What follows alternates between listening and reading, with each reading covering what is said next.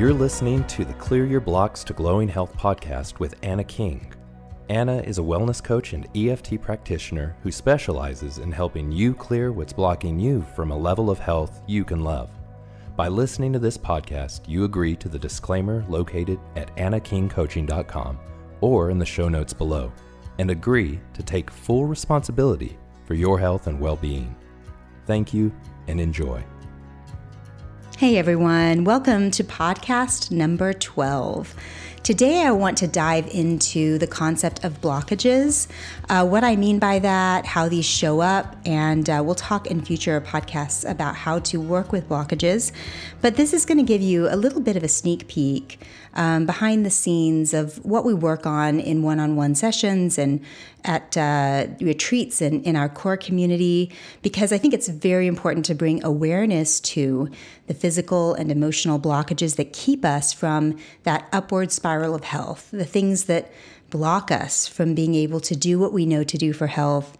And some of these are very real and very big, and it's easy to misunderstand what we're experiencing. You know, what we tend to do when we feel blocked is we tend to blame ourselves or label ourselves and think, oh, I'm the problem. I don't have enough willpower or enough discipline, or I'm not the kind of person who can do this.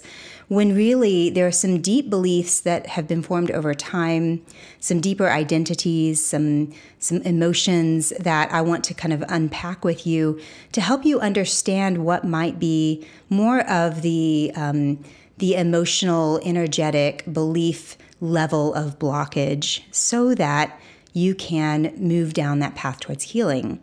So as I mentioned before, we have physical blockages in the form of unfit foods and substances.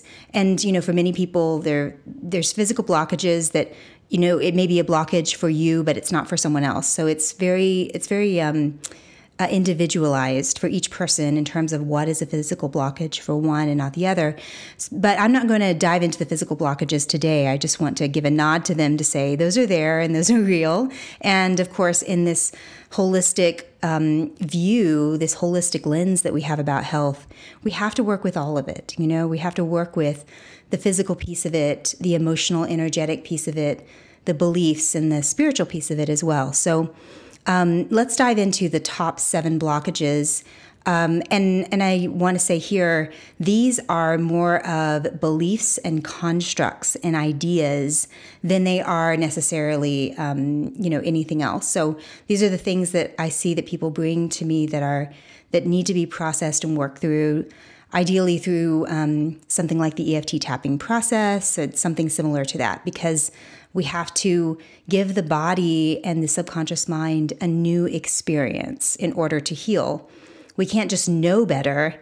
We have to feel and see and experience something at a deeper level. So, of course, that's what this work is designed to do. So, as you clear these blockages, you notice that life feels a lot more like you're in flow, like you make a decision about your health, some sort of health intention, you decide to exercise, or you decide you're going to eat a certain way. And it's much easier to do that because you're not constantly bumping up against that glass wall or that glass ceiling, so to speak. You're able to just kind of move through things. So, so here's some of the top 7, or I say some of them. These are the ones that I see over and over and over again. And it's just important to become aware of those so that then you know what your target is, you know what to work on, and you're just aware of a direction so that this doesn't feel too nebulous and fuzzy. So blockage number 1 is what I call what happened last time.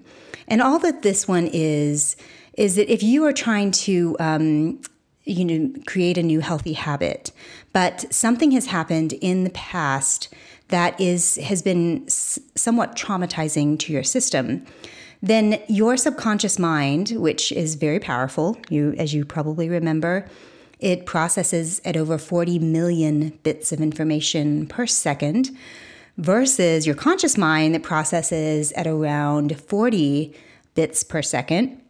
So, a million times faster. So your subconscious mind may have absorbed something from a situation that happened in the past, whether it was a big T trauma, something very traumatizing that people would recognize as trauma, or what we call a little t trauma, which is traumatizing to your nervous system, but people around you may not recognize it, or you may not even recognize it as something traumatic.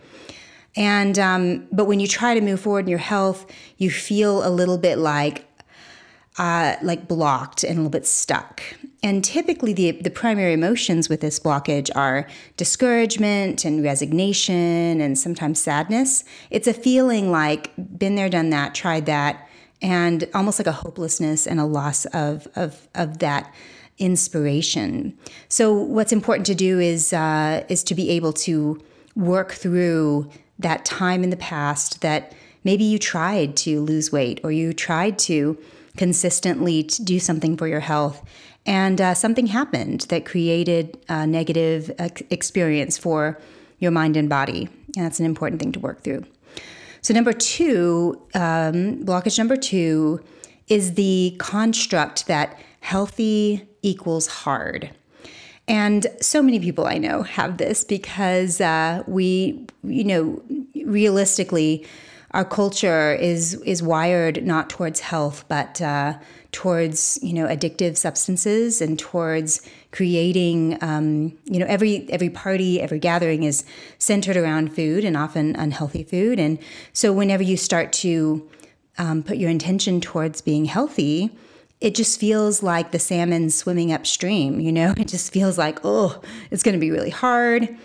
And that leads to beliefs that you have to be super rigid, and that you have to be obsessive, and that health is going to control your life, and it's not fun. And so one of the things we have to do is really help your nervous system understand that being healthy actually creates so much more flow in your life, that there's ways to make it very decadent and fun and light and not obsessive and not rigid, So that's an important thing to process if you have that belief, because if you believe healthy is hard, then your nervous system has kind of a dread around creating those healthy habits.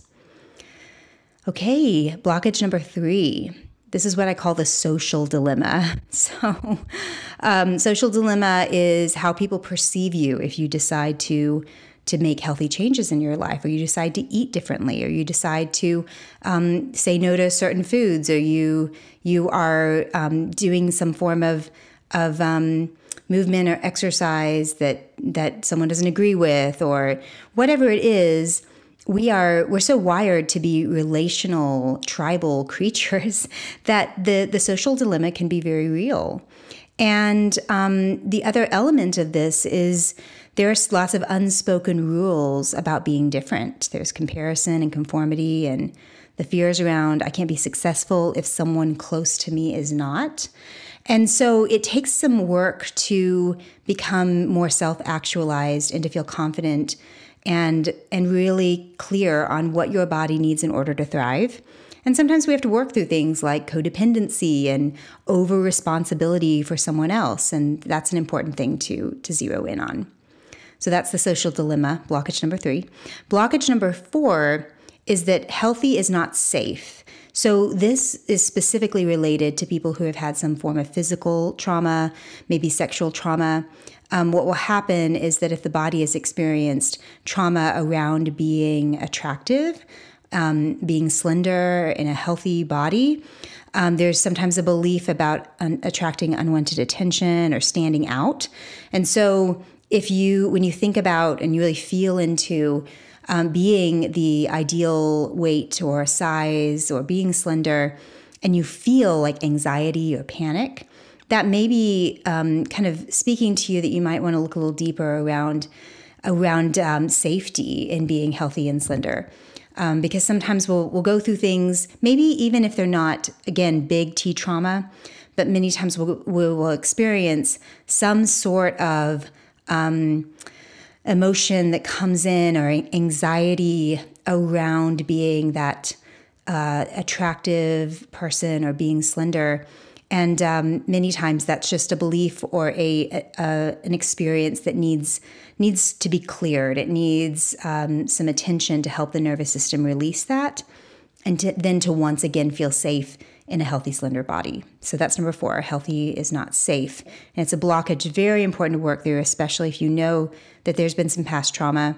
And I want to encourage you that, many people feel like to work through past trauma can be so overwhelming. But just know that as quickly as trauma can happen is as quickly as healing can happen. And I've seen it many, many times that when you're able to help convince your nervous system and your body that it's safe, and you receive any truth that you need about the experience, that your nervous system calms down and the body just is able to release excess weight, or it's able to get back on the track of being healthy again. So just know that it might not be as hard of or crazy long of a process as sometimes it feels like it might be. All right, number 5. Number 5 is, I call it, don't tell me what to do. And this one's associated with self-sabotage. And so the don't tell me what to do blockage really has to do with our inner teenager. And for many of us, we may have not gotten the chance to really individuate and authenticate, or we may have had overbearing parents, or there's just unprocessed things around our ability to step into personal power. So when we don't get to individuate or authenticate or step into personal power, then what will happen is that we sort of push back on things that are really healthy and good for us, because we're still in the energy of that not individuated self, that teenager self that's like, don't tell me what to do, let me decide on my own. And so we have to really work with some of those emotions like anger and resistance and frustration. But when you know how to move through those, then you're able to take the right action that's good for you without feeling the sort of teenagery energy. And that's an important one to work on, because many people deal with this self-sabotage. And self-sabotage almost always has to do with the authority figure and sort of unfinished business from the authority figure. And I just want y'all to bear in mind, there's lots I could say with every single one of these blockages. I just want to give you a big picture so that you know where your work lies and you have more clarity around where you want to head so that you can clear them and move forward. Okay, number 6 is what I call food associations, and this is otherwise known as cravings. And food associations are when we have emotions that are happy and positive and exciting and fun associated with food.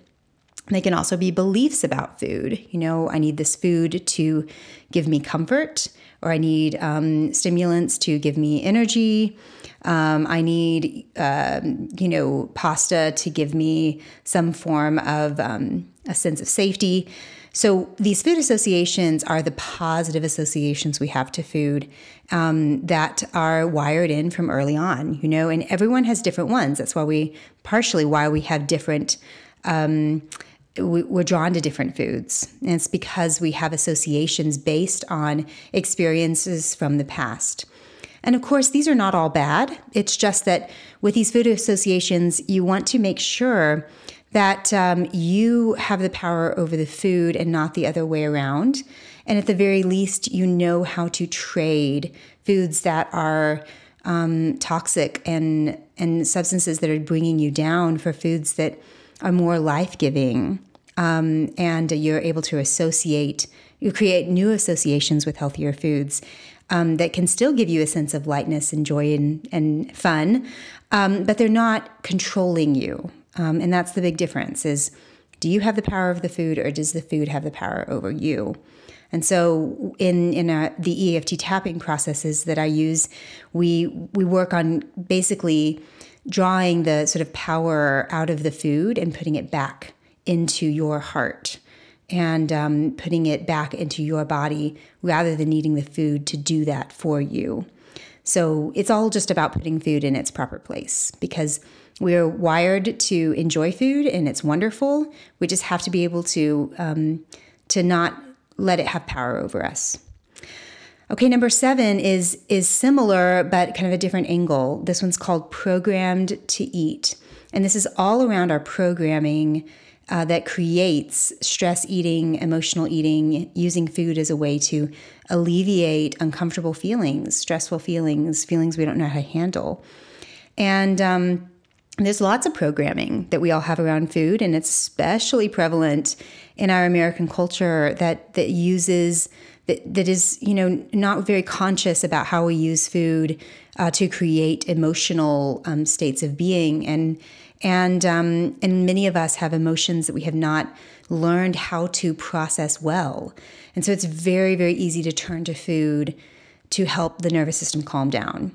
And that's really a big key, is that your nervous system knows, and your subconscious mind knows, that if you eat enough food, it's gonna calm everything down. And so many times early on in life, kids or teenagers or young adults will get into a stress eating or emotional eating cycle because there's so many emotions and so many things to process that they don't have the tools to process.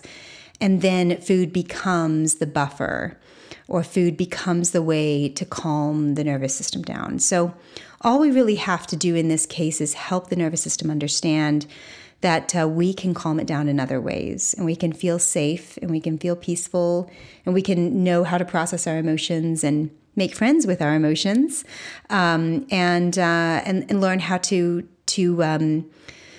just bring the body to a place of peace without repressing or suppressing those emotions. So that's a really big one. That was the one that I needed early on the most, was working with my relationship with food. But really, it wasn't my relationship with food as much as my relationship with emotions. And I find for many people, many times it's women, but men are also included in this, that just learning how to process emotions can really help heal the relationship with food. So, all right, those are the 7 blockages to health success. And every time you work through one of them, you'll find that there's greater ease in your ability to move forward in your healthy intentions. And these are also not to overwhelm you. Just know that this is a journey and a process, and we're coming into more greater life and more freedom and more empowerment on the inside every time we work through one of these things. So I hope this has been helpful to you. As always, reach out for coaching, join the core community. We work on so many of these things in the core community. Join a retreat. There's so much support for you. And I hope that just even the awareness of this will spur you on towards being able to create just a better level of health physically and emotionally.